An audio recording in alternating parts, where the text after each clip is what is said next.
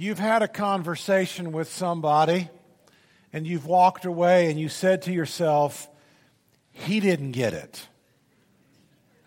You've walked away from a conversation with her and you've said, no, she doesn't get it. No.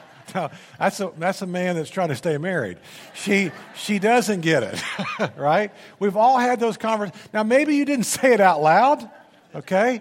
But you've said it to yourself. You've had that kind. Anybody try to talk to an aging parent that's time to quit driving? How well did that go the first time? Dad, I think maybe, there's a little danger and it's not a good idea for you to keep driving. You would walk away from that conversation and go, he didn't get it. I remember as a student driver, my father telling me that just because the light was green and I had the right-of-way at a four-way stop, that doesn't mean I shouldn't pay attention to the other people around me. I didn't get it. I didn't understand that till somebody ran a four-way stop, till somebody runs a red light. You don't get it. You ever talked to somebody about too much alcohol? You ever said to somebody, I'm concerned that maybe you're drinking too much? And probably that first conversation they didn't get it. Or someone that's spending too much money. Maybe you're concerned about debt or spending habits are out of control, and you go, what? It's hard to say she. It could be he too. Okay, he just didn't get it. In our story today, there is a man who doesn't get it, and it really makes very little sense because everything should be set up for him to be able to get it. And there's a woman in our story today that you would think would never get it, and yet she ends up in the story. Well, we'll get to that in just a minute. You grew up in a home life with door number 1, door number 2, or door number 3. You grew up in a home where maybe they just didn't get it. Mom, dad, you, kid, couldn't communicate. Maybe it wasn't a healthy home. Maybe it was a dysfunctional home. Maybe it was a home that got it. Everybody leaned in, everybody tried, everybody did their best. Or maybe door number 3, they kind of knew how to do a home well, they just didn't live it. Everybody in this room, you've been in one of those 3 doors. And so today, we have a man who's very educated. He's a Jewish man, Jewish faith, knows the 10 Commandments, knows the law of Moses. This man is a Pharisee. And yet as we walk away from this story, we're going, how did he not get it? Well, before we judge too quickly or too deeply, I want to ask you this question this morning. Do you get it? It's in Luke chapter 7. And we're going to start with the verses and just kind of go right down the verses. So if you've got an iPad or a phone or a Bible, turn with me to Luke chapter 7, and we're going to start with verse 36. Luke chapter 7, verse 36. Here we go. It says, when one of the Pharisees invited Jesus to have dinner with him. Now that's a great sentence. Because first of all, somebody wanted Jesus to come to their house. Now why did the Pharisee invite Jesus? Was it because Jesus was a celebrity? Did he invite Jesus because Jesus was there and maybe would make a mistake and he could accuse Jesus? Or was he just trying to have, a big show and let everybody know that he was wealthy, he had the big house, and he could afford the food? I don't know. But in this story, Jesus invites the Pharisee to have dinner with him. Now, when you go to somebody's house in that culture, there was 3 things you always did. Water, kiss, perfume. Say it with me. Water, kiss, perfume. Say it again. Water, kiss, perfume. The very first thing that you would do is you would wash someone's feet. The roads were dusty. The roads were muddy. They had lots of animals, lots of droppings, lots of issues. So the first thing that you would do is you would pour water over someone's feet. The second thing that you would do is you would give them the kiss of peace. And the reason you would kiss them, maybe on the side of the cheeks, it wasn't anything romantic, but the kiss was to say, this is a home where you're safe. This is a home where you're going to be provided for. This is a home where I will come around you and I will protect you. So there was water, there was a kiss, and then thirdly, because people didn't have, Walgreens and 24 different brands of deodorant, they would give you a little bit of perfume or a little bit of oil. That's enough said about that, right? We get that. So Jesus comes into this man's house, and he doesn't do any of those things. No water, no kiss, and no oil or perfume. So he went then to the Pharisee's house, and he reclined at the table. So we get the picture that Jesus is lying down. He's got his elbow on one side of the table, and his feet are stretched out this way. All right, next verse. A woman in the town who had lived a sinful life. Somewhere she's met Jesus. Somewhere she's been at one of Jesus' evangelistic crusades. Somewhere this woman has had an encounter with Jesus. A woman in that town who had lived a sinful life. So Jesus helped her. Jesus forgave her. Jesus told her that she would be forgiven. This woman somewhere had had an encounter with Jesus. Now, what was her sin? Well, some people think this is Mary of Magdala, that Jesus actually cast out 7 demons. We don't know. Other people think this was maybe a town prostitute. We don't know. Here's what we do know. We do know that she lived a sinful life, past tense, but she's still insecure about her faith. She's still not really sure that she's been forgiven. She's still not really sure that all this is just too good to be true, but so she's going to come and maybe ask Jesus one more time and show him some gratitude. So a woman in that town who'd previously met Jesus, who'd previously heard from Jesus, who had been, maybe laid hands on by Jesus. Jesus had already said to her, I know your life's a mess. I know things haven't gone well, but I want you to know I'm going to forgive you. He's already done this. He was eating at the Pharisee's house, and this is a guy named Simon. Say Simon. Simon. This is a guy named Simon at Simon's house. Now, in those homes, probably Simon's house was the big house. Had an outside courtyard, had kind of like a square, and people would be able to have servants there, and lots of people could come. Cooler weather, they would eat outdoors. And so here's how the woman is able to slip into the house in just a minute. So a woman in that town who had lived a sinful life, she learned that Jesus was eating at the Pharisee's house. Now, how did she know this? We don't know. But wherever Jesus went, he stirred something up. People caught attention, and they heard about him. So she came there with an alabaster jar of perfume. Look at the next verse. As she stood behind him at his feet. So again, he's what? He's reclining at the table. He's lying down. That's how they would eat in those days. His feet would be out this way. Her head would be this way. She began to wet his feet with her tears. Now again, if you were a hostess or you were a host, it's kind of like this. Let's say that we lived up north. Aren't we glad we don't? But let's say that we did. Let's say we lived in Minnesota today, or we lived in Wisconsin today. And if you're from that area of the country, God bless you. We love you. Somebody's got to populate those states, but we're not going to, all right? So let's say that we lived there, and let's say that it's about 12 degrees up in Minnesota or Wisconsin today. So here's what Denise and I, we're coming to your house. Denise and I would come to your house, and we'd be having on a coat, gloves, hat, and she'd probably have on a scarf. And the first thing that you would do as we came into your house from up north is probably a hug.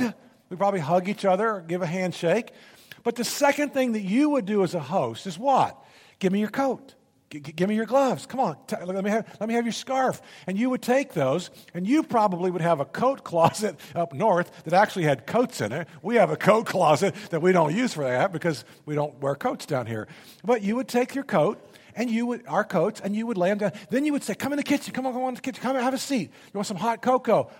You want some coffee? You want some hot tea? Here's some appetizers that are spread out here. Make yourself, sit down and relax. That's what a good host would do. That's what a good hostess would do. This guy, Simon the Pharisee, the rich guy with the big house, provides no water, no kiss, and basically no deodorant, no oil, and no perfume. Okay? As she stood behind him at his feet weeping, she began to wet his feet with her tears. Why? Why was she crying? Why was she enamored by Jesus? Why was she in awe of who Jesus was?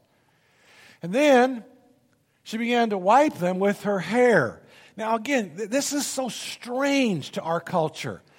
Probably today, as men and women, we've already touched each other. We've touched each other. We've given handshakes. Men and women today in our lobby, you can't help but touch people in the lobby as you go through, but we've touched each other.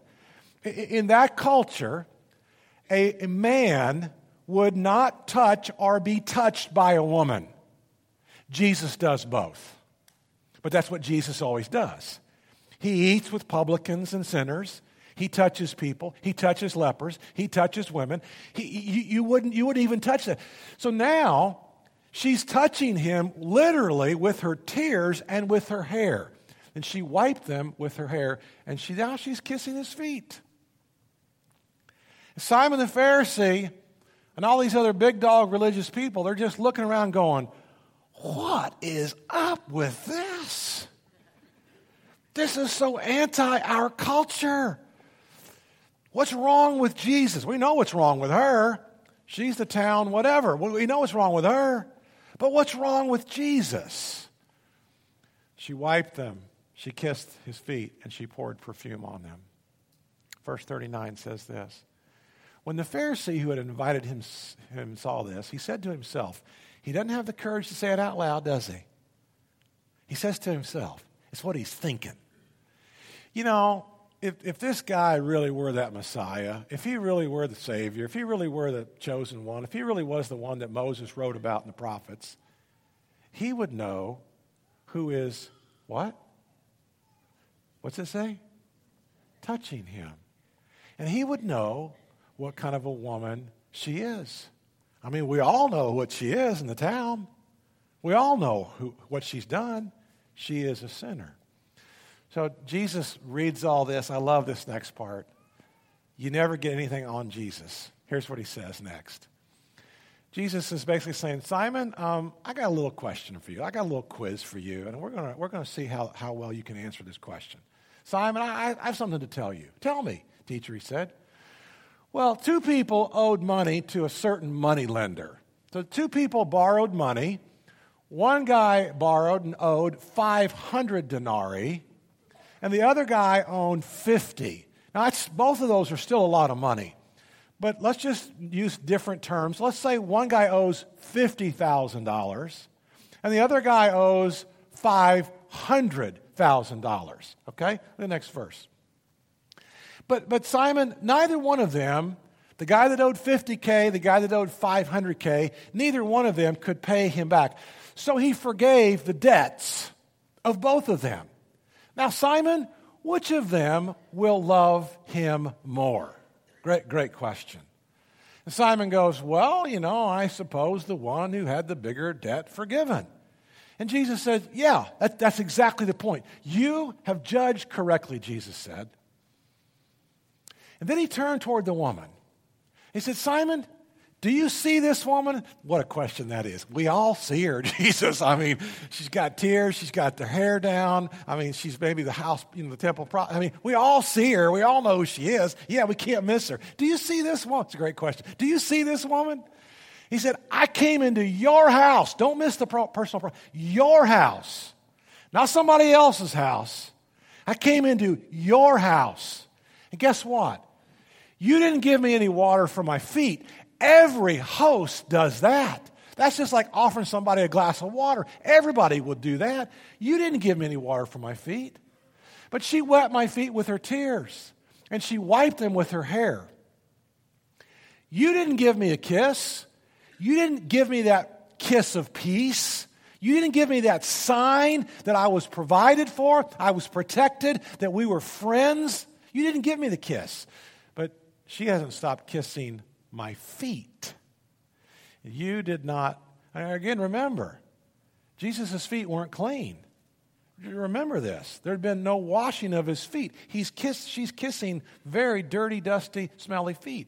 She hadn't stopped kissing my feet. You didn't put oil on my head, but she's poured perfume.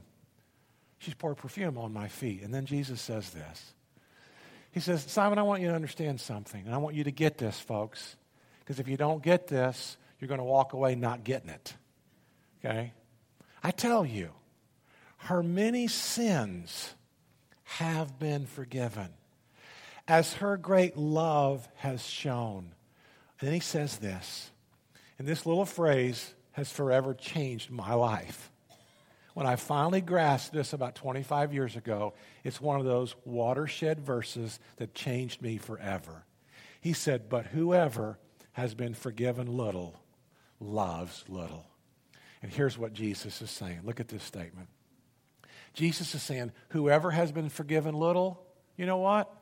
They love little. Now let's break this down. Time out. What Jesus is saying is, Simon, you got a whole lot of sin too.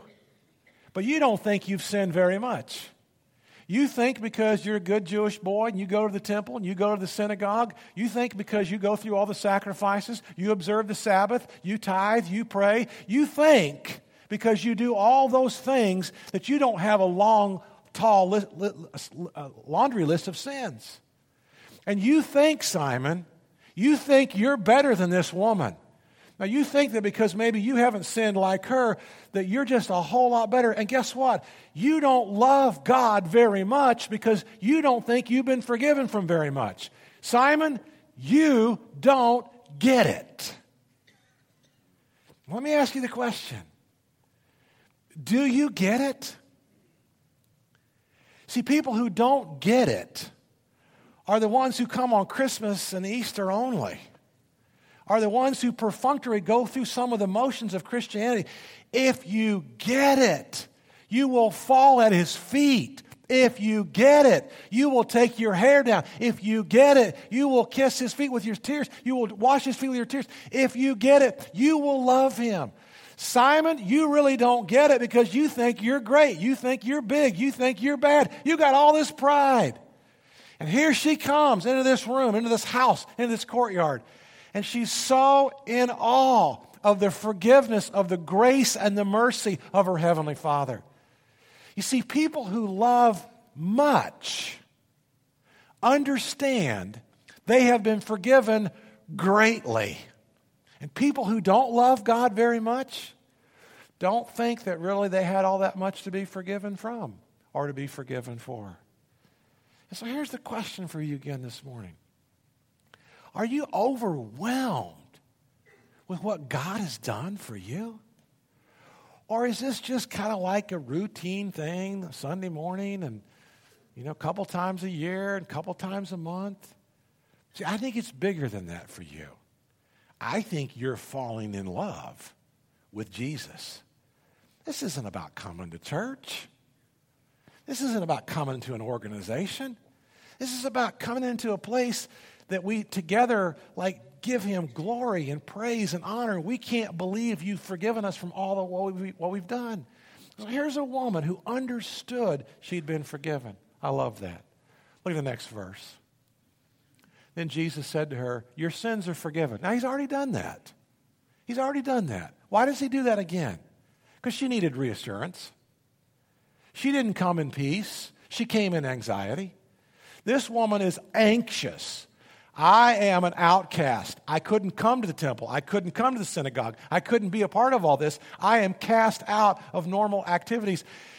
So here she comes to find the very one who could give her everything that she ever looked for and wanted for. And Jesus said to her, your sins are forgiven. Look at the next verse.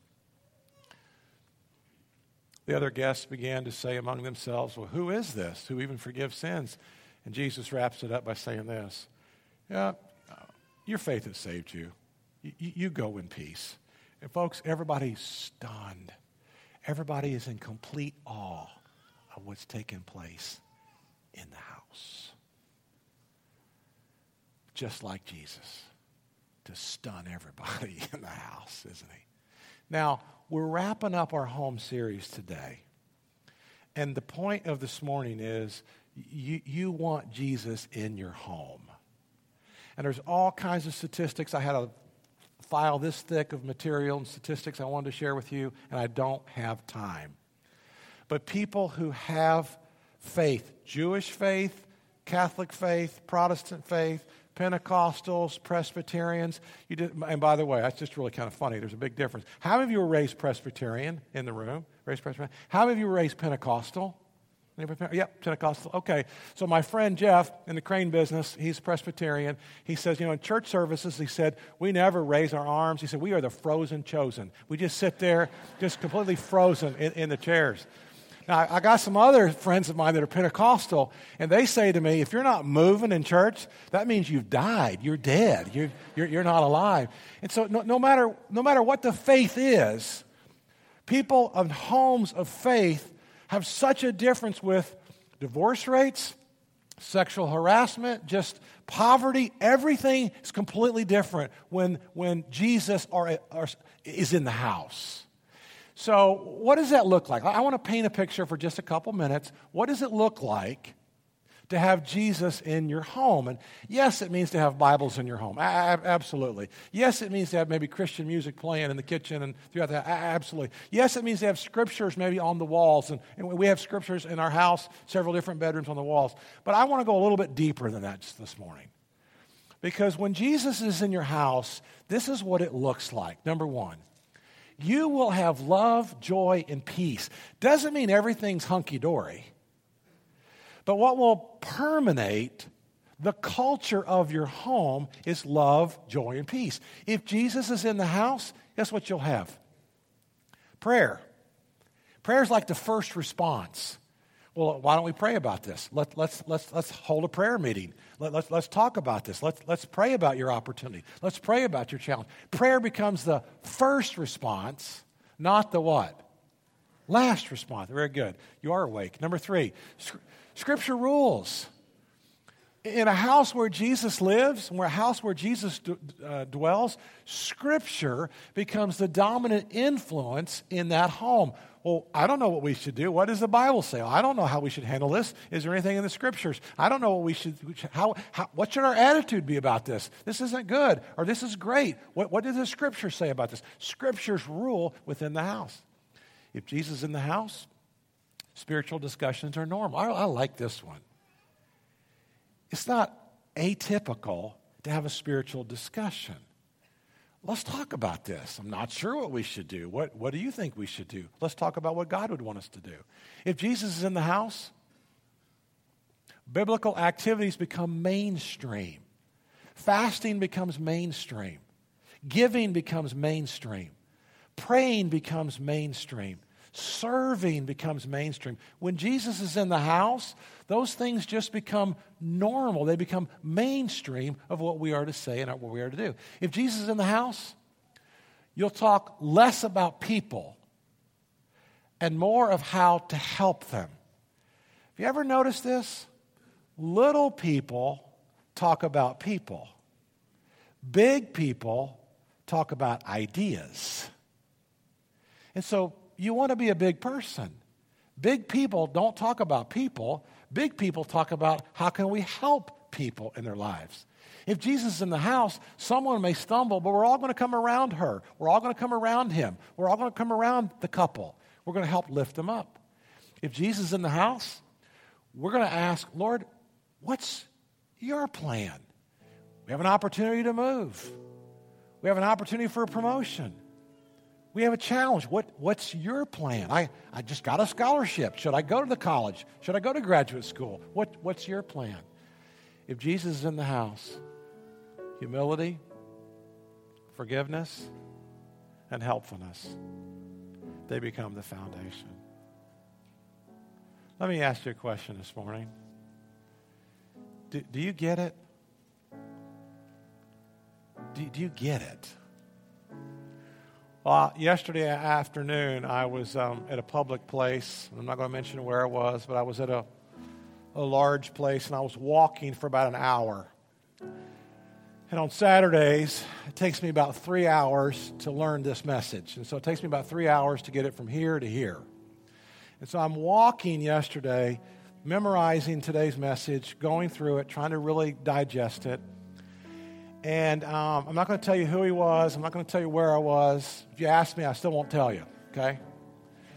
But I run into a guy who's got the pedigree, the Bible college degrees, the seminary degrees, several years older than I am, had an incredible ministry. and just really had a falling, just really went off the grid. And I saw him, and I couldn't wait to see him. I saw him, about half block away or so, and I saw him. I thought that was him, and I got close to him and just said, "How are you?" And I started asking questions about his life, and he's backing up. He's back. The conversation's over. He don't want to talk to me. I asked him 3 quick questions about him and his family. Got very terse, quick responses. Never a question about me or Danita or Erica, Ethan, or Emily, or my family or Jeff. Never a question. The conversation's over. And I'm walking with my head down now going, what just happened there? That was just awkward, weird, unnecessary. I got my head down, and there's a car somewhere in the vicinity, and I'm not on the beaten path. I'm off a little bit. And this car pulls over, rolls the window down, and says, "Hey, Kurt! Hey, Kurt!" Wasn't the other man. It was a different man. The guy that's yelling at me now is a Marine, retired Marine, a Marine officer, semi in our neighborhood. We're trying to get to know them. They don't go to church. We like them. We love them. We're building a friendship with them now for the last 2 years. This guy can't wait to come talk to me. Now, I'm not Jesus in this illustration, all right? Don't misunderstand this. But I thought to myself, my goodness, there can't be a greater contrast. Here's a guy that should get it and should have something in common with. We should have some common ground about ministry and theology and doctrine. Here's a Marine that, we're Americans and we're men and we love our families. And we had this great, incredible conversation. He's making fun of me, you're out here exercising. And, he was training, actually. And I thought to myself, if this was Jesus, was this like Simon? I thought, Lord, you've given me the perfect illustration for this sermon. Nobody's going to believe this. This is like one of those preacher stories that are too good to be true, but it actually happened. I said, Lord, when you showed up at that house, now I got it. Now I got the point of the story. Who did Jesus want to be with? Did he want to hang out with Simon the Pharisee? Or did he want to be with the woman? The woman who came there. The woman who came there, she'd already received him. She'd already been forgiven, but she came full of anxiety. I can't be forgiven. I can't be accepted. I've still got all this shame. There's no way that Savior could take away all this shame. And I thought to myself, that's exactly my situation with this guy. I would much rather be with him, the Marine, than I would the other guy, the theologian. And Jesus says to her, your faith has saved you, daughter. Your faith has saved you. You're okay. I know you lived a sinful life. I know you made all these mistakes. Your faith has saved you. Honey, go in peace. Go in peace. And so maybe this morning, you do get it. And you're really sorry about some of the things that you've said and done in the past. And you come into this room and you still have some anxiety. Oh my gosh, I can't believe I made those mistakes. I can't believe I did all those things. And so you come today and you go, am I really forgiven? Am I really set free? Jesus would say to you, your faith has saved you. Go in peace. You came in with anxiety. You're going to leave with great peace and comfort. And so when you get it, you can't help but love him. You can't help but be overwhelmed by what he's done for you. When you don't get it, it's perfunctory. When you don't get it, you just go to church. When you don't get it, you go to Christmas and Easter. When you don't get it, you just show up. But when you get it, you are in awe of who he is. You are brimming over with gratitude. You can't wait to honor him. You can't wait to praise him. You can't wait to confess your sin. You can't wait to experience the peace that he's offered to every single one of us. My friends, I want you to get it. I want you to get it. Because your life is indelibly marked and changed and transformed forever. And you just brim. It's like if somebody bumps into you, you're brimming over with gratitude.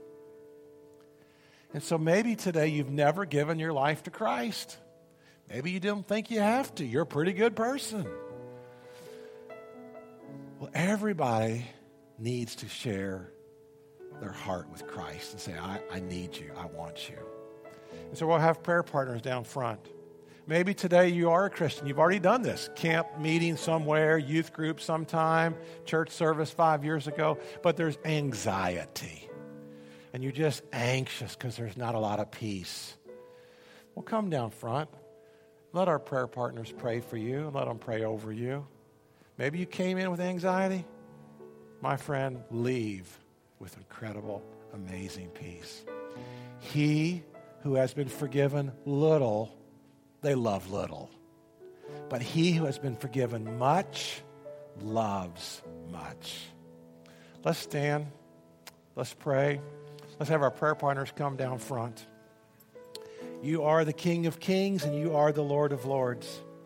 There's never been anybody like you. There never will be anybody like you, Jesus. And so we worship you this morning. We worship you today. Oh, God, what a story. What a story. May it impact us the rest of our lives. In your wonderful name we pray. Amen.